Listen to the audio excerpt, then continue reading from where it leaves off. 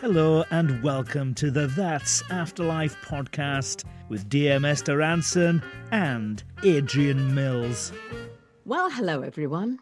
Thank you so much for joining us. Thank you for joining me, Adrian. Thank you, Esther. Another day, another dawn. Another day, another dawn, and spring has sprung, and my Christmas roses are looking up at last. It's funny they're called Christmas roses because they come out in the spring, and they're very droopy. You know how things look droopy in the morning? Do you know, it's an age thing more than anything, I suspect, Esther. But they've turned their faces to the sun, and I've been gambling in the dew before our meeting, which has been very nice. How's your week been? Well, you're going to love this. Friday, I was out in Wimbledon, and I saw somebody behaving a bit too close to a particular girl who had a Cocker Spaniel with her, and I knew what he was going to do. He pushed her, and he grabbed the dog, and he ran. And as he ran past me, I grabbed his grey hoodie, yanked him to the ground. The dog broke free, ran back to the girl, and the guy ran off. And it's what you read about everywhere. And I'm sure our listeners have suffered from this and dog napping. You deserve a special medal for that. Oh, I was so angry. And it was funny because my instinct told me straight away, because I could hear him saying to her, well, what sort of dog is this? Has it had puppies? Have you got another one like this? And I thought, oh, no, I don't like the sound of this. So I just hovered a bit close and literally within seconds, he was away. And I'm just delighted I was able to do something. Fantastic. You know, we did a lot of, we didn't do dog napping items on That's Life, but we did do puppy farms and talked about how dreadful it is that some of these breeders, because pedigree dogs are so expensive, they just get these poor little bitches and breed from them litter after litter and remove the puppies from their mothers far too early, and some of them are diseased. You know what the answer is? There's a very, very simple answer. Go on. Stop breeding pedigree dogs. I mean, they conform to our idea of physical beauty in a dog, but usually they're suffering from all kinds of disabilities like hip dysplasia, and bulldogs have been bred so their heads are so big they can't give birth normally. It always has to be a cesarean. And, you know, some of them have all kinds of genetic illnesses. When we had dogs, they were always crossbreeds, rescue dogs, mongrels, and they lived to a great age. And if anything's happened to you and your dog, drop us a line at hello@thatsafterlife.com. We got a fantastic guest today. Oh, we have. She is actually the solution to a quiz question I made up. Here is the quiz question, Adrian. Okay, I'm ready. Which married couple both played a nurse in the same production? Is it somebody in Casualty? Holby City? Well, of course, it's Imelda Staunton who is joining us today because she played the real life nurse in Shakespeare in Love, and Jim Carter, her fantastic husband, played the nurse in the very first production of Romeo and Juliet, which was what the film was about. So it's a great thrill that we can welcome to the podcast Imelda Staunton, who has played the worst villain in Harry Potter. At least I think she was the worst villain. She's played extraordinary parts like Vera Drake on television and on films. And of course, she's about to play the Queen in The Crown. That is going to be such a treat. You know, we talked the other week about life hacks. Yep. Yeah. I've got a fantastic one here. Julie from Leeds. She says, dear Esther and Adrian, you mentioned life hacks, fog-free mirrors. Did you know you can prevent your bathroom mirror from fogging up after a hot shower with car wax? Apply a small amount of car wax to the mirror, let it dry, and then buff it with a soft, dry cloth. But wouldn't that make your knickers sticky? Oh, I beg your pardon. You're applying it to the mirror. I got carried away and thought you had to apply it to yourself. What? Moving on. How's your brain working? Well, I think it'd be easier to shower in a car wash, to be perfectly honest. Well, that's a very good life hack. Any more? Yes, yeah. Well, actually, I was given one the other day. A friend of mine said that they'd heard one of our shows, and they said, if you like a glass of white wine, and I know you do, Esther, instead of putting an ice cube in it, just freeze some grapes in the freezer, so that when you pour your wine, you just drop the frozen grapes into, because the water will dilute the wine, whereas the grapes won't. Good one, huh? What do you mean, I thought it was quite cool. Well, yeah. You see, I'm a bit nostalgic about that because I've become allergic to all alcohol. Excuse me? I cannot bear the smell of it. It's weird, because the moment it gets into the glass and I raise it to my nose, the smell puts me off. So at the end of the day, what is the tipple you will go to? It's going to be a cup of tea, isn't it? Cup of tea. Right, Esther, this is my favourite question this week. I have to say, coming up, right? If Esther went on to Celebrity Bake Off, what would be her signature dish? Now, I know what a good cordon bleu cook you are, Esther, so I can't wait for this answer.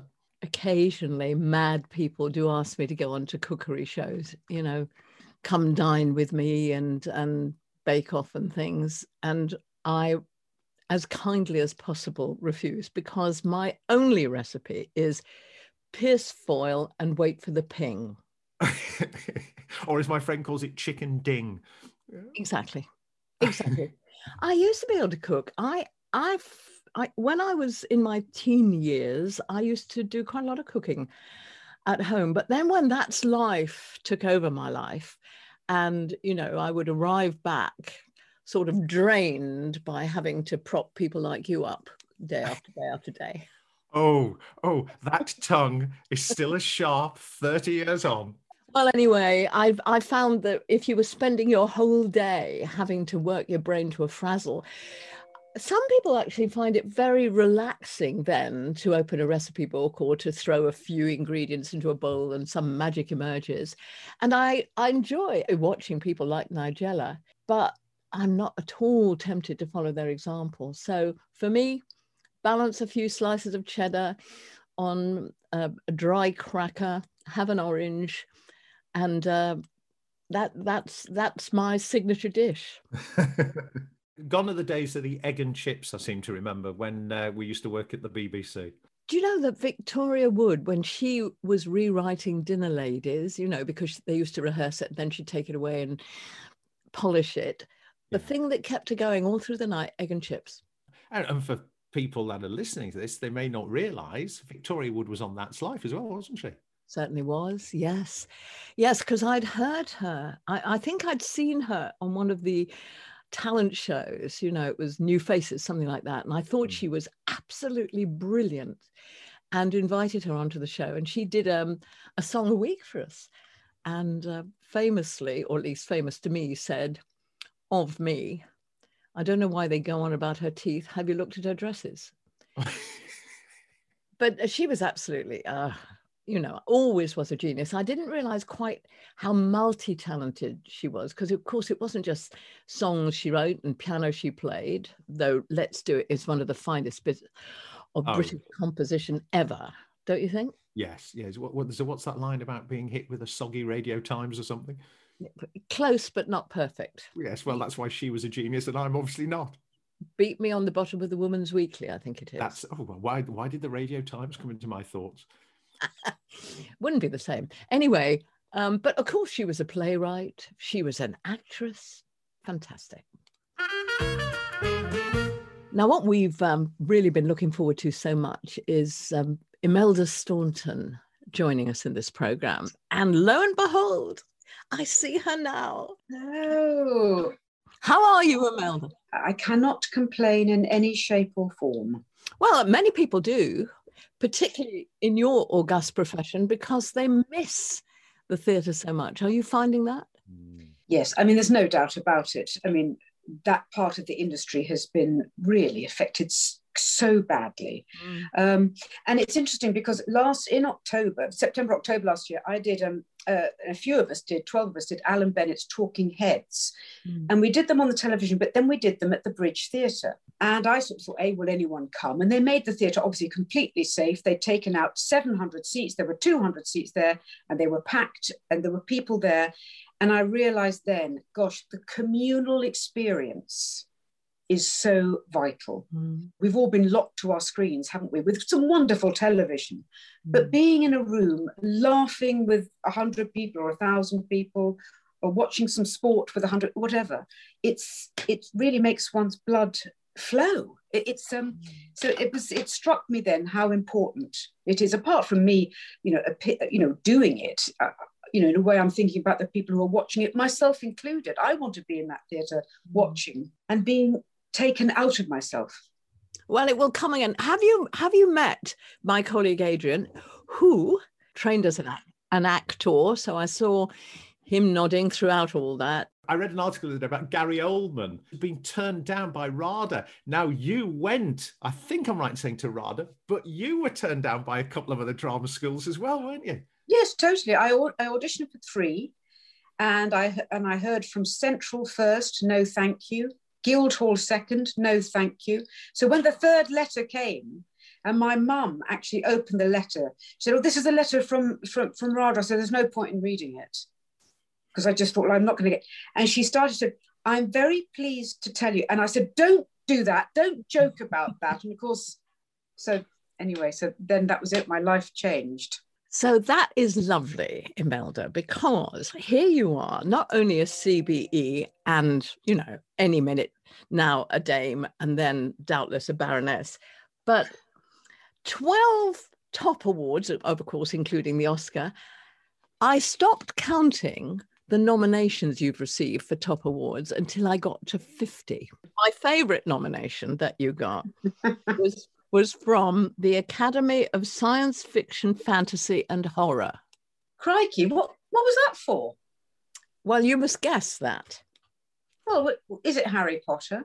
It certainly is. Oh, okay.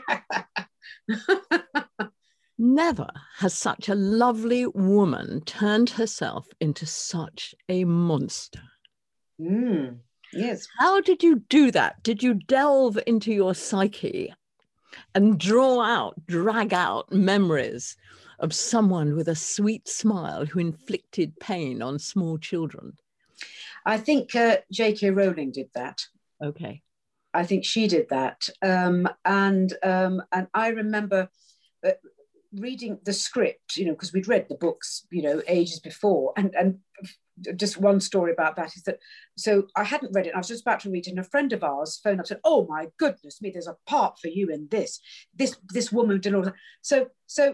But then I read the description. It said small, fat, toad-like woman. So I said, "Oh, thanks very much. But anyway, so we got the script, and actually, I sort of thought, oh, the Harry Potter film's all going to be quite, jolly and funny and all that. And then David Yates directed it, and he'd only done political drama on the television really before. And so he and I went in with a bit of a forensic eye on it. And we, delved into what she's really about, which is, I'm afraid to have to say, ethnic cleansing. She didn't want anything that wasn't pure blood. And of course, that is terrifying. That's really terrifying. And I also remember discussing with the costume designer. I said, can we make her really soft on the outside? Because if I'm all sharp edges and sharp, she's sharp. Make her soft, and then there's a black interior. So that's what we went for. And I mean, the script allowed that. And David Yates, we really tried to make that happen. And I think we did make that happen because we took it extremely seriously, that this was the worst kind of evil. I mean, evil like Voldemort, who's, horrible looking or that, but someone, and those are the most dangerous people, aren't they, of course? The people who smile. So that's what we went for. May I ask what reaction you get from children that you meet now as a result of the Harry Potter film? Yes, of course. What you forget, so it goes on and on and on, and children are still watching it. You think, oh my God, it was years ago, but they, well, I have to say, they think she's the biggest villain in the piece, which of course she is, and so I'm delighted that it did the right job. And I think another impressive thing about those films is that as they had their audience, but as they went on, they got better and better. They always strived to make it the best it could be. They didn't think, they didn't relax. Listen, it doesn't matter. Let's just do it. No, each film got better and better. And I think that's a great testament to the producers. It is, but it was also because they knew the expectation. They knew that they were making films for an audience that adored the story already, and they mustn't let them down. Absolutely. Now, Imelda, she is not the only formidable woman you have ever played, because I had the privilege of watching you in Gypsy. At the end, you've got that extraordinary monologue in music. How you have got more talent than your poor benighted daughter ever had, and it's your turn now. Wow. I mean, is she a monster? Oh, I think so, yeah. She is, and of course it started from being utterly unloved when she was a child. And there's the end of the first half of the show, which is I Had a Dream, is about, that she remembers her mother walking out on her, and she remembers being abandoned, really, totally emotionally, totally messed up. And of course, she's a real woman. Of course, a lot of people didn't know who came to the show, when we did it in 2015. But and she went on to do a lot worse, I'm here to tell you. I think she shot a couple of people. So she was a rather messed up woman. But that need, again, which is sort of is so wrong in a teacher with Dolores Umbridge or a parent, making your child do what you think you should have done. Yes. So they are not allowed to in any way develop their own stuff, be it good or bad or mediocre. And also she was, it was in the Depression, and she had to feed the kids, and she was a force, as you said, but she had to be, because she had to keep going, and she was driven by, as you said, that anger, and that, which of course is fueled by abandonment and emptiness, an emptiness that needs filling. Now, here's the thing.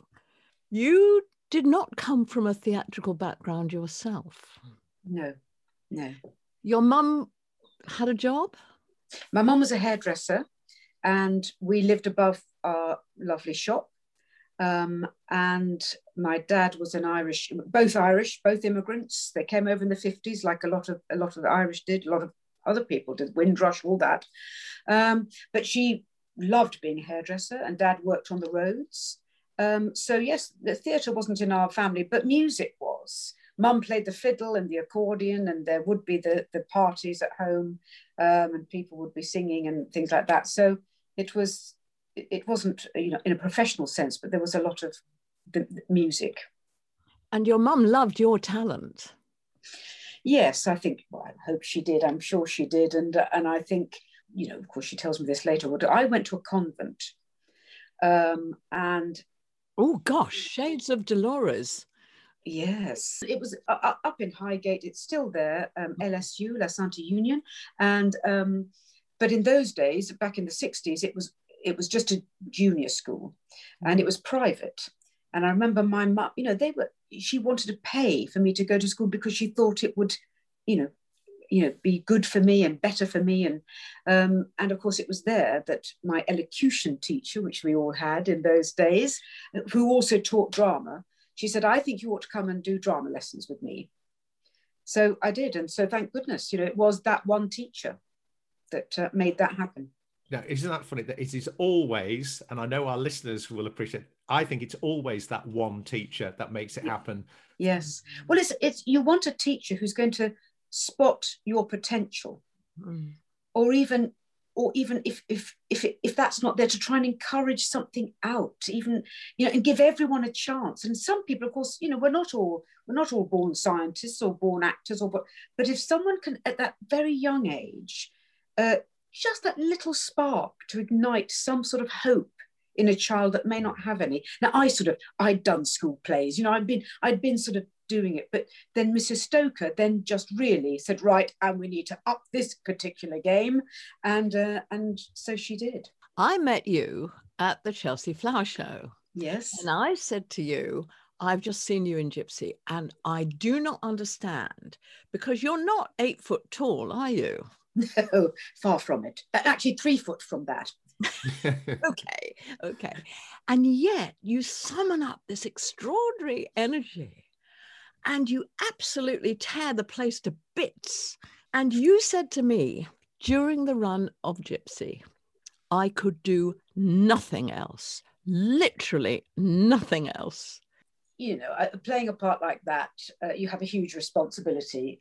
And so therefore I take that very seriously. And so I knew what I had to do in order to produce that energy and that sound and that technique every night, as well as the emotional input, which means, you know, I don't go out, I don't do anything. So after, let's say after the show, let's take it from there. After the show, people say, oh, can we go out for dinner? That's a no-go.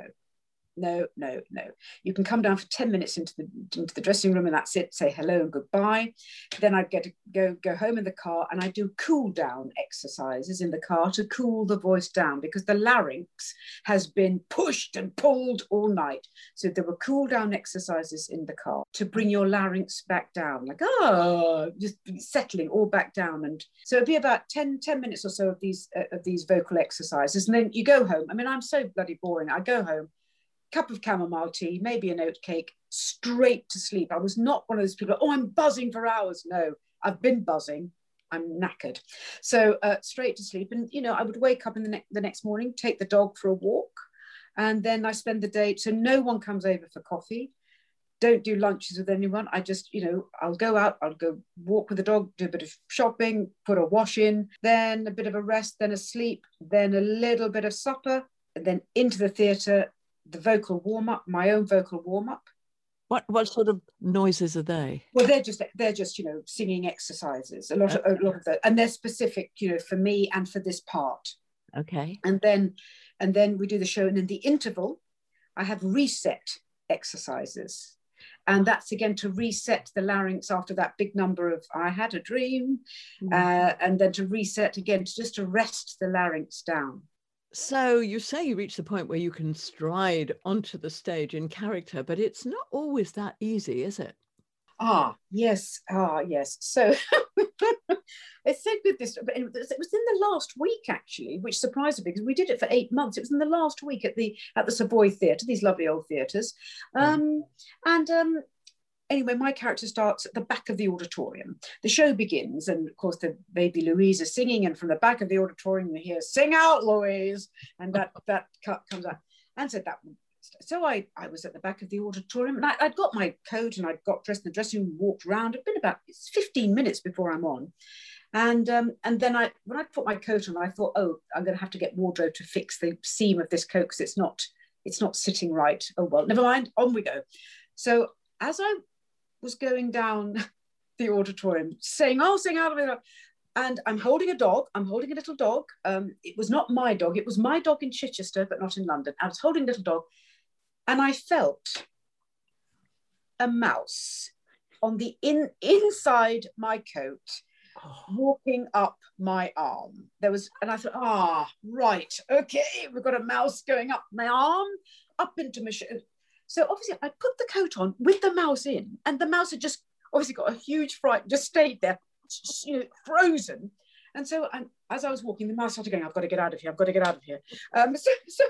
So and then I'm walking, and then I have to sing a song, and the mouse is still in the coat. So I just started singing, you know, some people can get a thrill, doing all that. And the mouse is running up and down my arm going, get me out of here. So I was a lot of movement with the left arm, thinking, well, the mouse will fly out, you know, past my wrist. And no, not at all. So that was it. And anyway, I don't know when it escaped, but it did. It's now a family pet. Yes. But I mean, it's amazing what your brain can handle.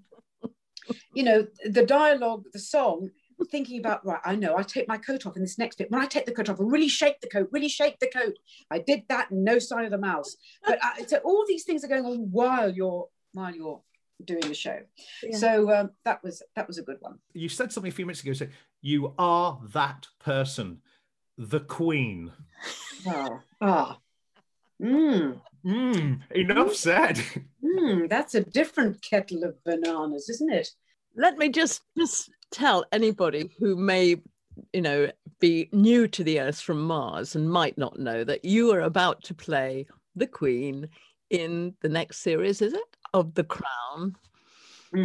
You must be following the news with some avidity, watching what's happening. Oh, well, I am and I'm not, as I dare say Her Majesty probably, yes, sort of keeps that at arm's length. Now, I'm now playing someone who everyone really, really knows. And also the extra challenge, I think, now is when Claire Foy did the first series, to all of us, that seemed like history. Yes. And then, and then following on from that with Olivia Colman, again, sort of seemed like, the 60s. And now I'm playing, we started in 1991, playing, someone in much more, in a way, recent. So that's the extra challenge I have of people going, oh, I don't think she's like that at all. Can I give you a tip, Imelda? Please do. I met somebody who knew somebody who was the Queen's hairdresser.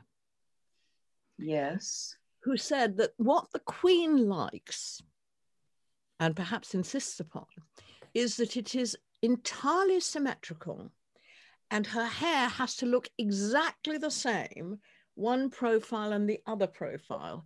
So whichever side people are watching her from looks the same. I just thought you might need that. It might help you get into character. That's a very good starting point. Come on. That's very good, actually. Well, it goes to show how she knows how she wants to be presented to people as something that is, she's sort of fairly straight down the line, isn't she? Yeah. The preparation for the part of somebody as the Queen, is that different from a part that has been written in a drama? It's not like a part I can put a spin on. And so it has to be everything. It has to be watching her. It has to be reading about the past. And then I have to go, and here is the script. And that has to be like a drama, like another drama that I might have done. So all the other stuff, if you like, that goes with it, the look, the voice, the mannerisms, that's all work that I do separately. And then on the day, I'm just there serving this story.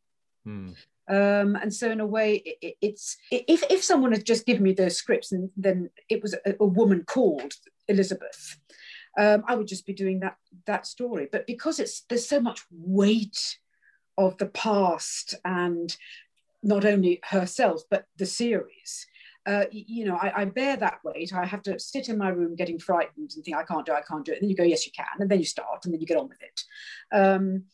So it's a little bit of everything, I think, with this one. So you're nervous, and even more so, I suspect, if you were to know that the Queen was probably watching as well. I'm hoping she won't be. I think she'll probably say, do you know, I think I know myself by now. And I don't need to watch anyone else who thinks they know me. Like when I did Gypsy, I spent, in this room actually, I spent ages sitting watching, of course, Patti LuPone and all the other people who played it and thinking, I can't, oh my God. And then you watch it and then you never watch them again. And then you go, this is the script. This is the woman I'm playing. But of course, I then can slightly bend it to me. With this, of course, it has to be, it is me doing it. So I can't pretend I am the Queen. It is, I'm the vessel to which I am serving her up to people, hopefully. I want to ask you, because you are married to a very famous actor and a much loved actor, Jim Carter, who every now and then finds he's married to Dolores Umbridge or Mama Rose or the Queen.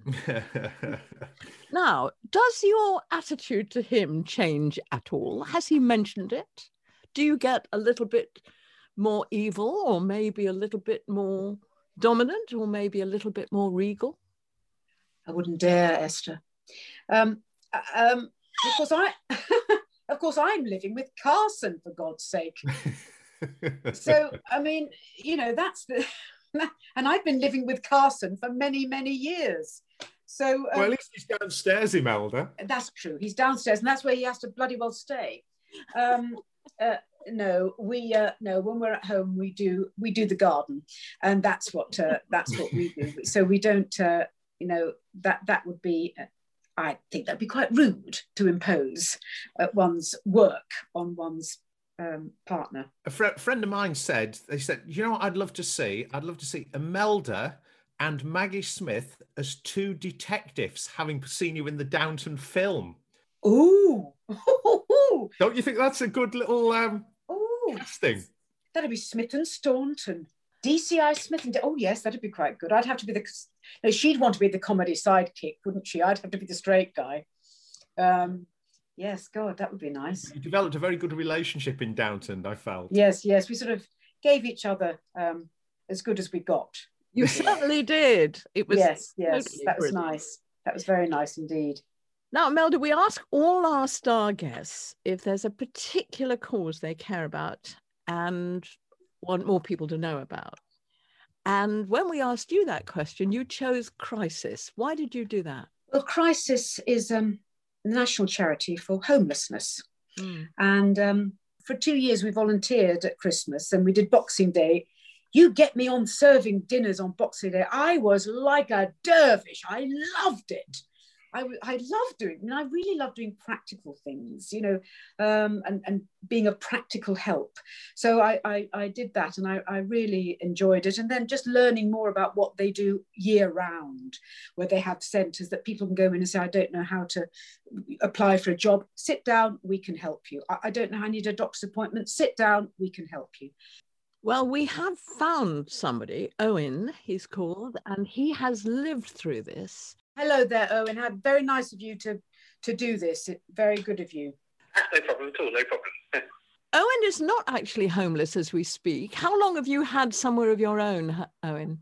I have just moved into a flat, so just over 2 weeks ago, I have now my own space, a one-bedroom flat, which is amazing because I was homeless for, my homeless journey lasted about 2 years. So prior to where I'm living now, I was in temporary accommodation, and before that, I was in a homeless shelter and effectively street homeless. So, yeah, so it's amazing to be in my own flat and have my own space with different rooms rather than just living in one room. It's brilliant, yeah. Did you ever actually have to sleep on the streets? I sofa surfed for a little while at first. I stayed with a friend and sofa surfed for a few weeks. When it turned out that I wasn't going to be able to get myself back on my feet properly, I came back to where I was able to get help from my local council. And I went into, at first, so I was sleeping in my car. So it was January that I was doing that. So it was freezing cold at night. I didn't have very much money, so I couldn't afford the petrol to run the engine to heat the car. So it was freezing cold. And eventually I got into a cold weather shelter. So I was in there at night. But in the day, I was on the street, yes. I mean, did you have boots? Did you have warm coat? Not really, no. I mean, I just sort of had one change of clothes. I didn't have a winter coat. I had a pair of shoes, which eventually were worn through, which I got replaced. I had one change of clothes, which I frequently watched at the crisis centre. And so, yeah, it was freezing cold. And I was living out of a Sainsbury's bag for life at the time. Are you working, if I may ask, are you working now or do you have any source of income now, Owen?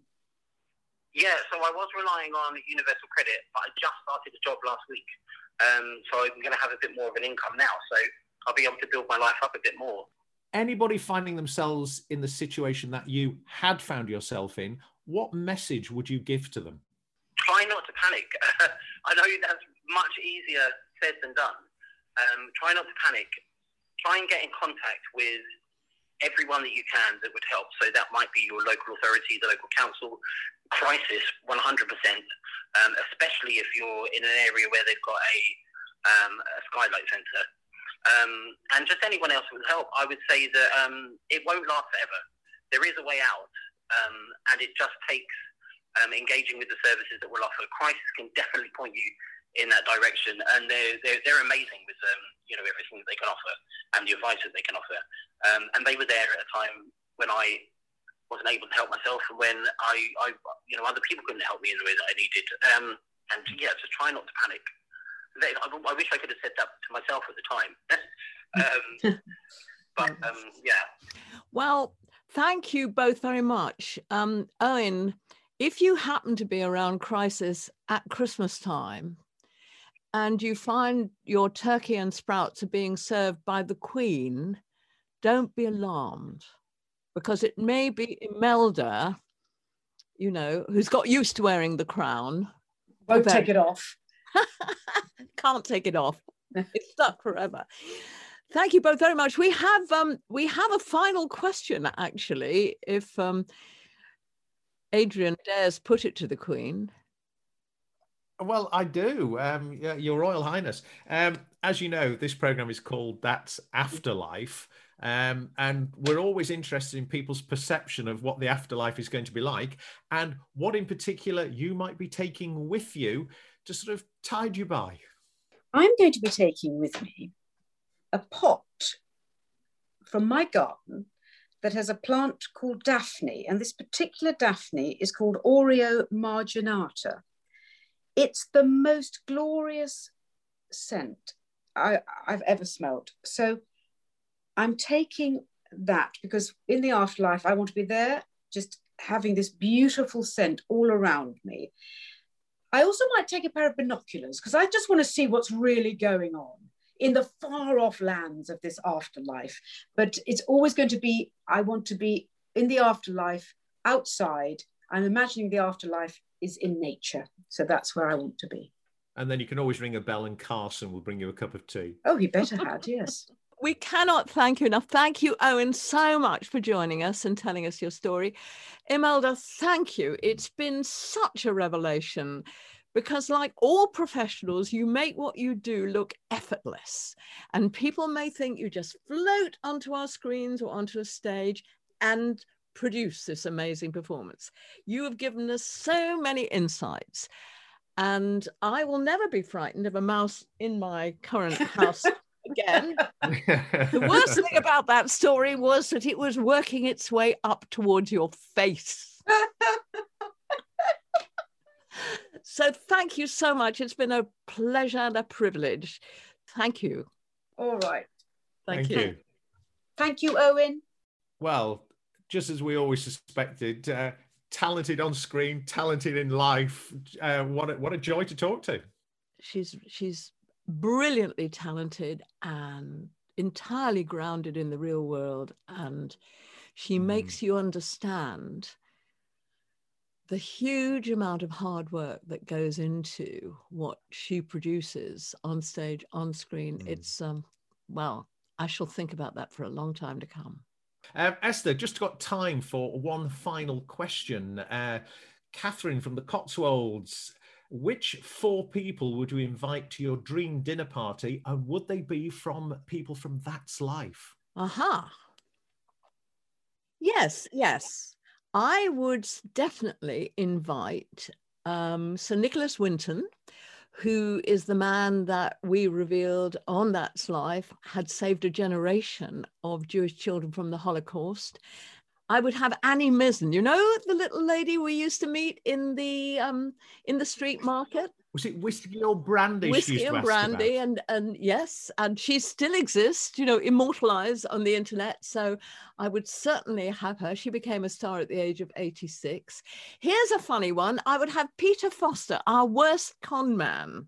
He never stops swindling people, because I just think it's an extraordinary sort of attitude to life. And I would like to see. He once said to me, Esther Rantzen, I am your worst nightmare. And he was so right. After the meal, he'd put us all on diet pills, wouldn't he? Yes, because he always sold those.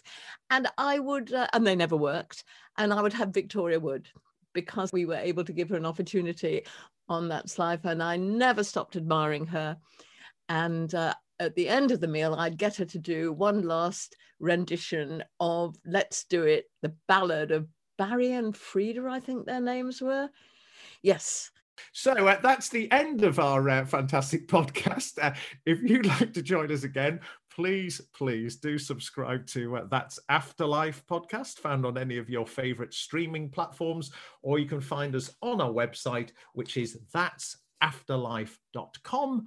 And remember, we'll be reading your letters each episode for more revelations from Esther. So make sure you send your views to hello@thatsafterlife.com. That's hello@thatsafterlife.com. And now I'm afraid it's bye-bye. So it's bye-bye from Adrian. And it's bye-bye from Esther. Bye now. That's Afterlife is a Captive Minds production and is series produced by Ross Haley. The creator and executive producer is Liz Mills.